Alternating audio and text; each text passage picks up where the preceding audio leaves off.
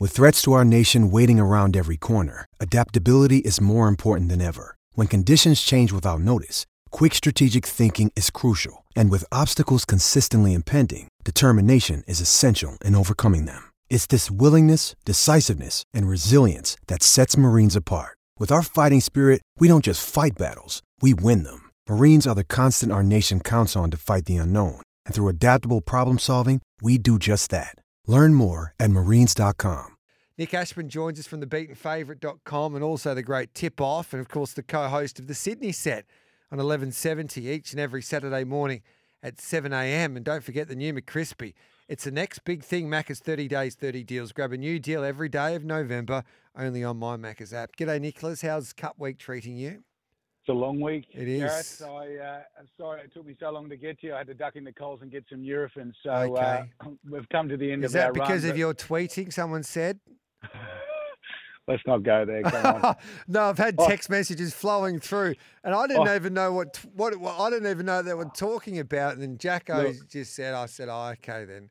Mate, what happened was look, the Age put something out on Tuesday night and just saying that 3 horses had pulled up lame, Yes. and I'd had a few, and I'd had a win and all the rest of it, and I might have made an Bomb-proof. inappropriate comment. Yeah. Oh, okay. So, No, do you know what? I can understand you. You were just talking through passion, and I was on Andy Correct. Marr and Andy Gay's show the other day, and I said, I didn't say what you said, but I said, well, it just sometimes that was the headline basically, and it is frustrating for us racing lovers, but anyway, we move on.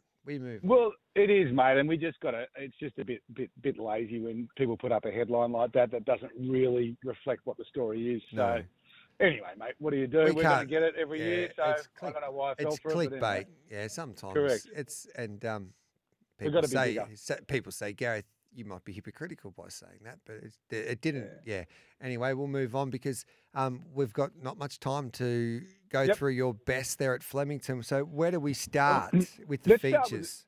Let's start with the first of the Group 1s, the sprint. I'm with Dean Evans here. I think In Secret's a great bet. She was around $5 yesterday. That's crazy odds for her. Look, Imperator is the horse to beat, but the discrepancy in the price is unwarranted for mine. Imperator is yes, all 3 ones. I heard what your caller just said, that she's been set for this race. She wasn't. She was set for Moonee Valley. That was what she was set for, those races at the Valley, to win those 2. This is certainly on part of the program for her, but they didn't go to the Everest to run in the Manikato. She could have gone to the Everest and still run in this race like In Secret is. So I'm not sure if that's quite the correct summation. But what I will say is that Imperator is on my stuff rated down last start in the Manikato compared to what she did the previous run in the Moya Stakes. Now, I don't know why that was. Maybe it's because she hugged the rail on a day when you probably wanted to be just a fraction off the rail. Maybe it's because she had no opposition to test her. But all I know is that Group 1 Manikato, the horses that finished behind her were nowhere near up to Group 1 level that day. And the winning margin shouldn't have been as big as it was in a Group 1 race. She's only gone about a length or 2 quicker than Group 1 standard. And she's put an absolute hole in them. So it tells you what the opposition were like. In Secret, 2 from 2 down the straight. She won the Coolmore this time last year, and she came back and won the Newmarket in the autumn. She's a very good straight track horse. She ran the best late splits of the day on Everest Day. You made a very good point just then when you came in off the break. Had she drawn a barrier, I think she probably just about wins the Everest, to be honest with you. And then we're having a very different conversation. The fact is she was only a length off, think about it, in the Everest. And, look, for me, I've got Imperatrice sort of up around that 230, 240 mark.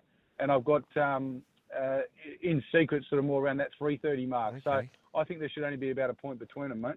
It's interesting, too, in that Champions Mile. I was talking to Dean about this as well. I think a couple of minutes before nominations closed, Alligator Blood was in the Champion Stakes, and Pride of Jenny was a late nom. So now they've got like 6 or 7 horses in that race. It's still a fascinating contest for mine. I think it's the race of the day, isn't it? Yeah. The mile. Yeah. Which way you like? I want to be with Fangirl. I just think it sets up perfectly for her, but it's going to be one hell of a battle. Alligator Blood and Mr. Brightside. You can't it's a race that I like. I'm thinking it's just a race that you just got to sit back and enjoy and see what happens. It's a heavyweight battle, and it's not just between the 2 boys. The girls right in the mix, up being Fangirl. Look, the track walker information that we had just coming through this morning, Gareth, suggests that it's going to be well and truly off rail on Saturday, both in circle and straight races. Okay. And that's really going to suit Fangirl's racing pattern. But, you know, he's so tough, Alligator Blood. I spoke to Tim Clark on the phone last night briefly, trying to lure him out for a drink, but of course he was too good for that. He's gone home and had a good night's sleep. He said to me, Alligator Blood's thriving. He's loving this hard racing. He came out of the Cox Plate last year and won this race. This is his wheelhouse, 1,600 metres at Flemington. He's a multiple Group 1 winner over this track and distance. And I think he's the one that they've got to beat. He'll probably tag Pride of Jenny in the run. It gives him the bunny the chase, which I think he actually quite likes. He'll pin the ears back and get past her. And then he's just got to stave off Brightside and Fangirl. Brightside, for me, has probably had the toughest preparation out of the trio at the top of the market. Yep.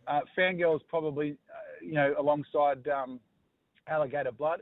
She was very good at her first crack at 2,000 metres in the Cox Plate. She'll relish getting back to 1,600 metres and J-Mac in the saddle. But I've got to be with Alligator Blood, mate. He's just a real top-class horse, and I think Flemington's his go over a mile. So at, what is he, around 350, I think Correct. is the bet. West Wind blows. Can he finally break through? And Jamie Spencer break his hoodoo of 17 rides without a winner in Australia. Well, his last 17 rides anyway.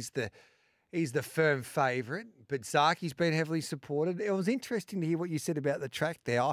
It's been in previous years he wanted to be up front and dominating on pace, and it's been a recipe for success. That's why we've seen like horses like Zaki win the last couple champion stakes and Alligator Blood dictate from the front last year. Are you surprised then with the money coming from the old boy in the champion stakes? Look, not really, Gareth. Staying races, I know 2,000 is probably only more of a middle distance, but staying races, that track pattern can flip around. It's probably more applicable to 1,400, 1,600 metre races, etc. Staying races, I think, generally just the best horse wins with the right race shape. Zaki, I think, is one of the horses to beat. I think everything's been geared for this race. They went to the Cox Plate knowing that he's not as good at Moonee Valley as he is at Flemington, but they put him in there anyway because of his class, and I thought he did a good job. I think he ran 6. He's going to be the horse that they pretty much have to run down. But, gee, I thought a Tissue was really good last Saturday. I know we probably don't look at her as a Group 1 weight for age horse, but this isn't a vintage field. Zaki, yes, he's a good horse, but you can mix his form a bit, the old boy. And outside of him, it's a little bit light on, isn't it, really, for genuine Group 1 weight for age racing. They've all sort of gone to that the mile race. So, look, my thoughts are that Zaki probably gets the cash, but I'm against West Wind Blows because I think he's had 2 hard runs, and now he's got to come back from 2,400 metres to 2,000. Jamie Spencer, you've outlined, he's yet to win a race here. Prowess, I think she's the fresh horse on the scene, third up from a spell. I'll be interested. Her figures last out weren't that good, Gareth, so I'm just a little bit cautious about her. What about Damien Oliver picking up a Group 1 victory in his last Group 1 ride? Yeah, Jewish. She was so unlucky in the Cox Plate. You know what? My gut feeling tells me the safest play in this race is to back Jewish to run a place. It's a boring bet, and I hate myself for saying it. But she, what are you getting, 220, 250 for the place? I don't think she'll miss top 3. And then a Tissue, as I mentioned, on the 7-day backup, she was awesome charging home from the tail of the field last weekend in the mile race behind Pride of Ginny. And she's got a good 2,000-metre profile at Flemington, having won the Matriarch last year, which might seem a much easier race. But the rating she produced there was very, very high. Got a couple of questions coming through for you, Nick. Okay. I'll pick the best one because we only got a couple of minutes. Not the best one, but at the moment, I'm not disrespecting anyone here. I'm just trying to work out. This is an interesting one. Paul, morning, Gareth. Can you ask Nick, when he sets a market like he did for the sprint tomorrow, what percentage does he set it at? That's from 100%. 100%. 100%. Yeah, you've always got to do it at 100%, which is why your odds might seem bigger than what's on offer. Correct. And that's why when you find a horse... The markets are usually 120% now, aren't they, around that? Correct, yeah, 120%, Paul. So when you mark a horse $5 and you can get $6 or $7, that's when you know it's a bet because you're marking at 100% as opposed to 120. What else have we got for you? What's your best outside of those feature races, Nick? Yeah, race 3, number 9, Miss Aria for Tim Clark for Danny O'Brien. She was good, I thought, last time out behind Shiva. She won first up at Geelong in a maiden, just got it out of the way and won really, really well there, settling on speed. It was about 5 weeks between runs when she got tested at 1,400 at Sandown, the hillside track. She was a bit disappointing there, but I think there's just a gap between runs. She wasn't quite fit. Then she came back to 1,200 metres. Clearly, she'd been freshened for it, hadn't done much work in between because she wanted to over-race. Now fourth up, the right fitness base, back out to 1,400 metres. We'll get in that free wide running line with cover, and I think she's a big, big chance. Swartz is your favourite for the race, Gareth. And John O'Shea's won this race twice in about the last 5 or 6 years, so it's a race that he targets with good horses.